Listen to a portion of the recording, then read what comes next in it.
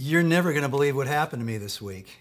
I got this letter, postmarked 2017, from my dad, who died that same year, 3 months after this was postmarked. I opened it for the first time this week. Hey, I'm getting ahead of myself, but welcome again to Door Creek Church Online. My name's Mark. Really glad that you're with us. And can I just say a huge shout out to all of you who are living like Jesus, hands open, sharing, generous. Man, it's been so encouraging. 90,000 meals to the kids in Haiti and the villages of Oranje, 250 families through our partner schools right here. We just talked to Moses in Rwanda. We're going to be able to send some food and some seed because right now the parents and families and the farmers in the villages that we're supporting with those pastors of the 70 churches there in the region of Ngoma, well, they're having to choose. Am I going to feed my kid or I'm going to buy seed and plant the crops? And you know what's happening. They're buying food with the little that they have.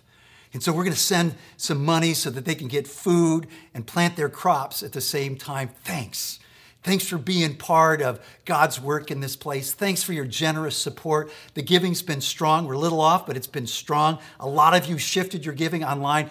That's amazing, right? Simple, safe, secure. You can change it. Some of you are part of this family. You haven't yet. We invite you in to do that. Others of us, man, we're just not in a position. Life is hard right now. The job, you don't have it. The money, it's not coming in. The bills are mounting. We want to be family to you. And so let us know how we can help as well. So back to this letter. So I get this call. And my friend says, Mark, you're not going to believe this. My daughter was looking for keys in the car and stuck between the seat and the console was this letter from your dad addressed to you, unopened.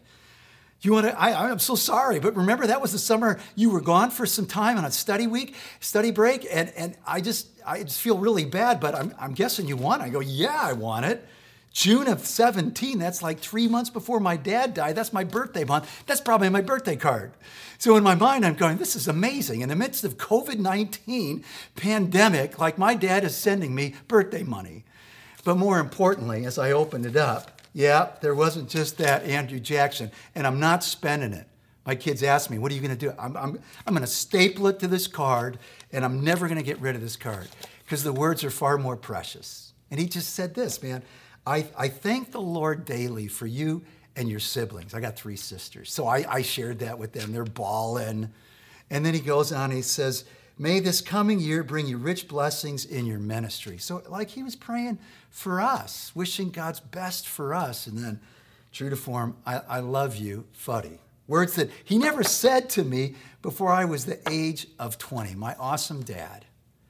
This dad who wasn't perfect, but one, many a time I thought, oh, I wish I could talk to my dad. You've had that, right? I mean, think about it. What would it be like to just bring someone back from the dead that you love that's been gone? Well, that's today's story.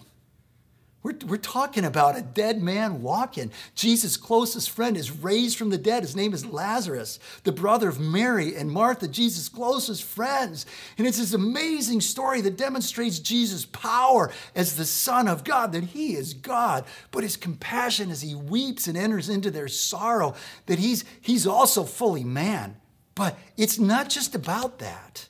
It's a story that has everything to do with where we're at right now. Because in the midst of the story, at the very beginning, when Mary and Martha send a messenger to go find Jesus, who had left Jerusalem, gone to the other side of the Jordan River, that Jesus gets the message and he says to his disciples who are gathered around, he says, you know, this sickness is not to death. And then it says, well, let me just read it for you. In John chapter 11, verses 5 and 6, we read these amazing words. He says this. Now, Jesus loved Martha and her sister and Lazarus. So when he heard that Lazarus was sick, he stayed where he was 2 more days. He delayed. Like, that's where we're at right now. In this huge pause, this worldwide lockdown, shutdown, Rwanda, anywhere in the world, right here, Dane County, wherever you're listening to me right now.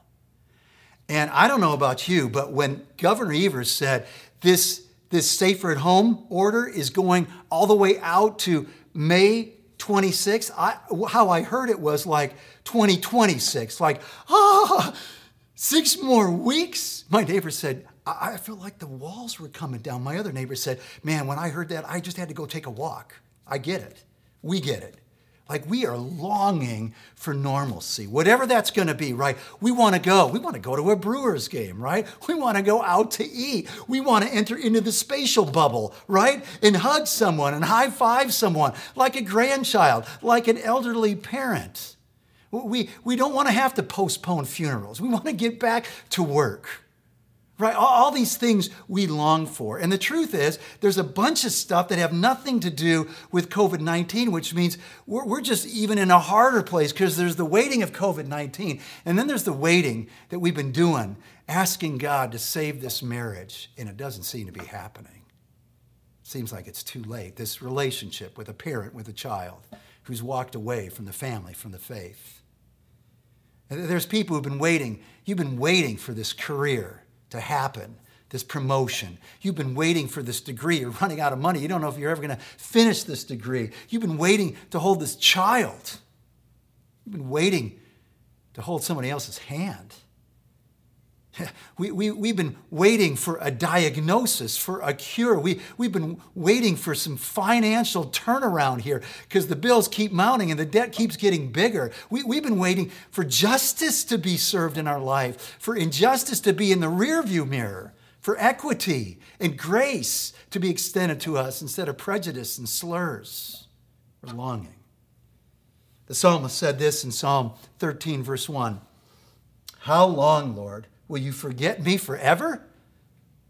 How long will you hide your face from me?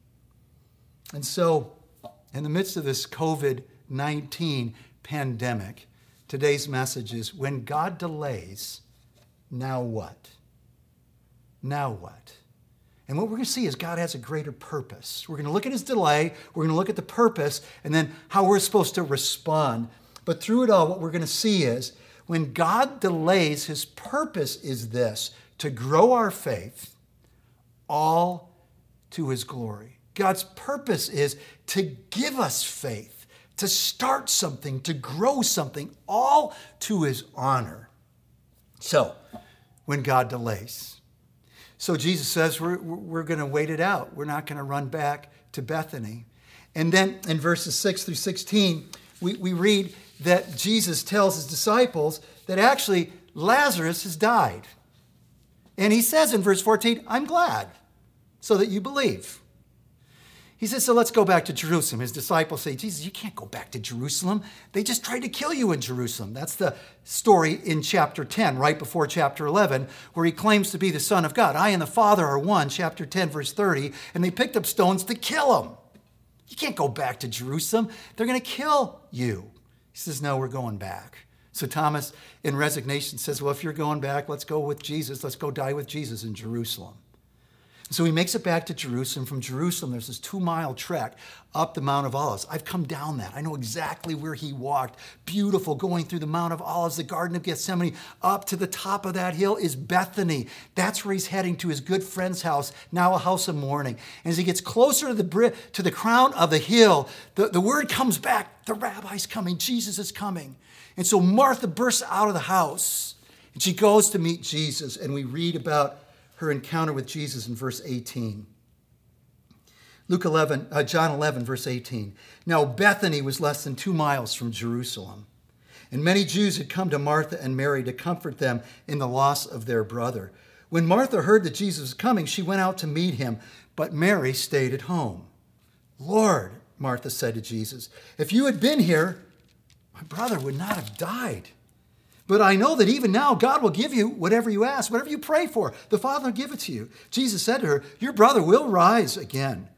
Martha answered, I know he'll rise again in the resurrection at the last day. Jesus said to her, I'm the resurrection and the life. The one who believes in me will live even though they die. And whoever lives by believing in me will never die. Do you believe this? Yes, Lord, she replied. I believe that you are the Messiah, the Son of God, who has come into the world. So let's just catch up with the if only, because it's going to come again when Jesus meets Martha's sister Mary. If only he'd been here, if only. And when God delays, that's like this automatic response. God, if only you'd show up, if only you'd care, if only you weren't too busy, if only you'd stop punishing me, if only you'd break in to my world and the misery of my world and change things, if only expresses our disappointment with God, our discouragement with God, maybe our frustration, even anger with God. Where were you? Jesus, if you'd been here, we'd be having a party. But man, you even missed the funeral. Where were you?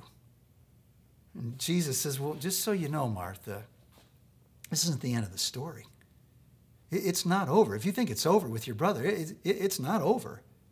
He goes, your brother's going to rise again. Yeah, I know. In that future day at the end of time, when God raises up the dead, I get that. I believe that.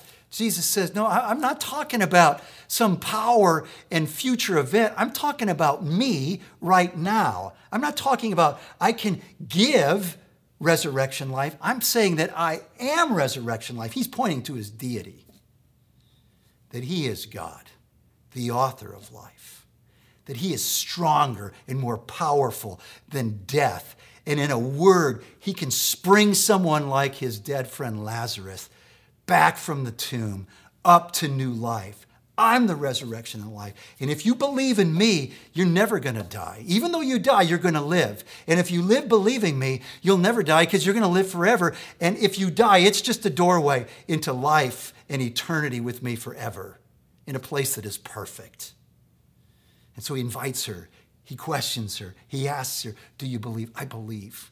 And here's Martha, who we've picked on for her busyness, and she didn't sit at Jesus' feet in that other story. She has this momentous, this is amazing profession of faith. Oh, I believe. I don't just believe this, I believe you.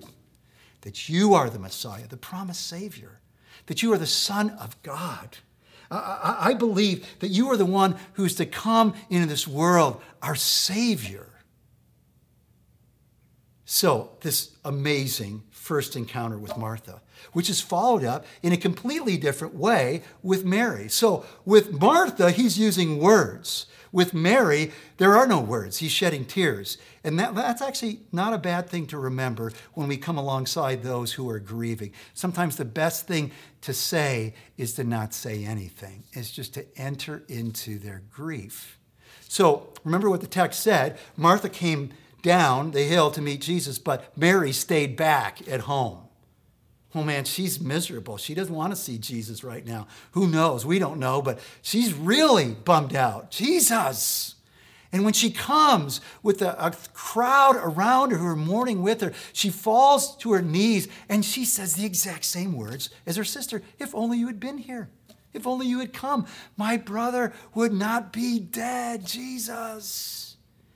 And then we just see this profound verse when it says, when Jesus, verse 33, saw her weeping and the Jews who'd come along with her also weeping, he was deeply moved in spirit and troubled. Now, when we hear that with our ears, we're going to go, yeah, he was deeply moved and his heart had all this empathy and compassion. But we're missing the translation here. It means he was moved to anger, not at Mary, not at her friends, but at death, at sin that caused death. And even though he knew he was going to raise Lazarus from the dead, there was anger over what the Bible calls our last enemy. And there was this unbelievable entering into the sorrow and grief and pain that was not just theirs. It was his pain. He was weeping over the loss of his friend that he knew in minutes would be walking and talking. What a Savior. Fully God, fully man. So the crowd's response is interesting, verse 37. But some of them said, having just observed, wow, he really loved this guy. Others said, could not he who opened the eyes of the blind man have kept this man from dying? Like, what happened here? This is like his best friend. And so why did he delay? Well, the text tells us. You go back to verse 4 and you read this. When he heard this, Jesus said, "This sickness will not end in death. No, it is for God's glory, that God's Son may be glorified through it." Why did he delay? Why does he delay? Short answer that we don't fully understand, it's for his honor, for his glory. How is he going to be glorified in delaying? Well, the answer in the text is simple. He's going to raise him from the dead, and that is going to be awesome. And everybody's going to go, Jesus can raise the dead. He is the Son of God, and that's to his glory and the Father's glory who sent Jesus to conquer death. But there's another connection here, because the second thing that we know about why Jesus delayed is what he said in verse 14. In verse 14, as he's heading back to Jerusalem, just about getting ready to leave, when his disciples said, "Don't go back, they're going to kill you," he says this in verse 14. So then he told them plainly, "Lazarus is dead, and for your sake I am glad." That's a surprise. "I'm glad I was not there, so that you may believe. Let us go to him." And he picks up on this whole thing of faith in the last section. So go back down to verse 38. Jesus, once more deeply moved, came to the tomb. It was a cave with a stone laid across the entrance. So very similar to the tomb of Joseph of Arimathea that he would be buried in a week's time. He said, "Take away the stone." Martha, the one who said, "I know you're the Christ, you're the Messiah, the Son of God, the one who's come into this world to save us. I know that you can rise the dead at the end of the day," right? She says this, she says, "But Lord, by this time, 4 days in, there is a bad odor, for he's been in there for 4 days." I love this. So encouraging. So she's got this huge faith, believing God, believing that God would give him anything he prayed for. And then there they are at the grave, and he's about to raise her brother from the dead. And she's saying, "Jesus, don't do that, man. It's going to smell really bad. Don't do that." So what happens? Jesus says to her, "Did I not tell you that if you believe, you'll see the glory of God?" So they took away the stone. Then Jesus looked up and said, "Father, I thank you that you've heard me. I knew that you always hear me, but I said this for the benefit of the people standing here." Here's the purpose: that they may believe that you sent me. When he had said this, Jesus called in a loud voice, "Lazarus, come out." The dead man came out, his hands and feet wrapped with strips of linen and a cloth around his face. And Jesus said to them, I love this, "Take off the grave clothes and let him go." Wow. That's how we glorify Jesus, when he delays, and our life and our life's dreams and our hopes and our ambitions and our struggles come to a stop and progress isn't being made. That we believe that he's God, that he's good, that he cares, that he's able, that though everything doesn't seem to be working out in our situation right now, we know he is working all things together for good to those who love God and are called according to his purposes, Romans 8:28. We believe that. We believe that even though my feeling is telling me it's too late, there's no hope, I know that with Jesus, it's never too late, and there's always hope. I'm believing this in the middle of the story, that there's a greater story that he is writing, and that he wants to do a good work in my life, to grow me, to trust him more, and through that, to show that he is trustworthy to a world that watches me in the midst of my struggle when I'm not just happy and successful, but struggling and saying, but God is greater, but God is greater, and I'm trusting him. What an awesome story for us in the middle of COVID-19. Where God has hit the pause worldwide. And he says to us, will you believe me? Will you trust me? He says to us, I'm calling your name. I'm calling your name. I want to take the grave clothes off, all the stuff of your past that is separated from me, that has brought death and the stench of death into your life, into your relationships, and all kinds of regret and mountains of guilt. I want to wipe that all away and put new clothes and wrap you in my love and my mercy and my righteousness. And he says to us who've had that experience, will you set others free?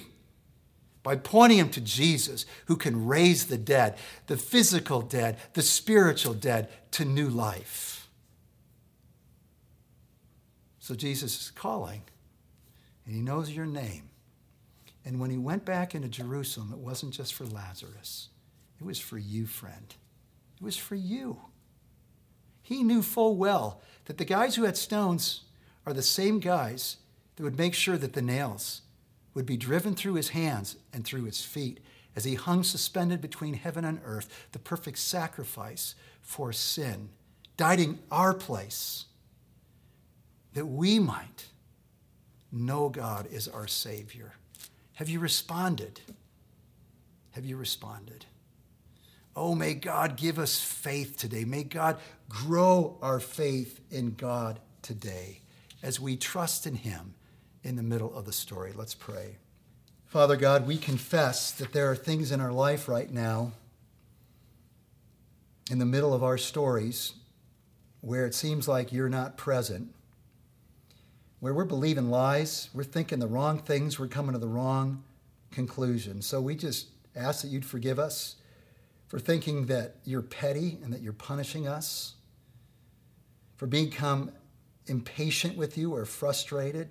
We just confess that, thinking that you don't care, that this is too big for you. Lord, you've just shown us if you can raise the dead, there isn't anything in our life that you can't address. And so forgive us for doubting that, for losing our sense of the big picture, Lord, and help us. Give us faith right now. Give faith to those who have come to the end of the rope and realizing that you are like no other world leader of any world religion, Lord. You're not helping us to find God, but you have come as God to find us through your Son, Jesus Christ.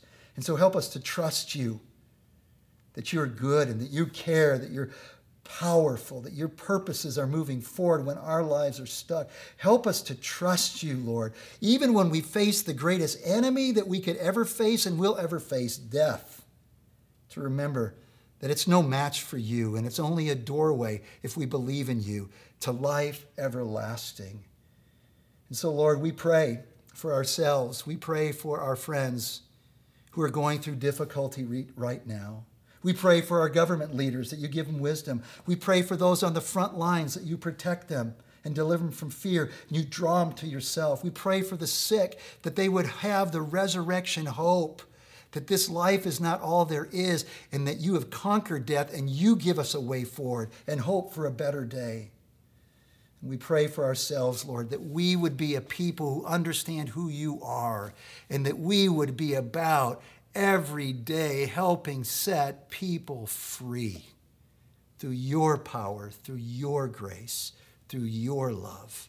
We pray all this for your glory and for our good. In Jesus' name, amen.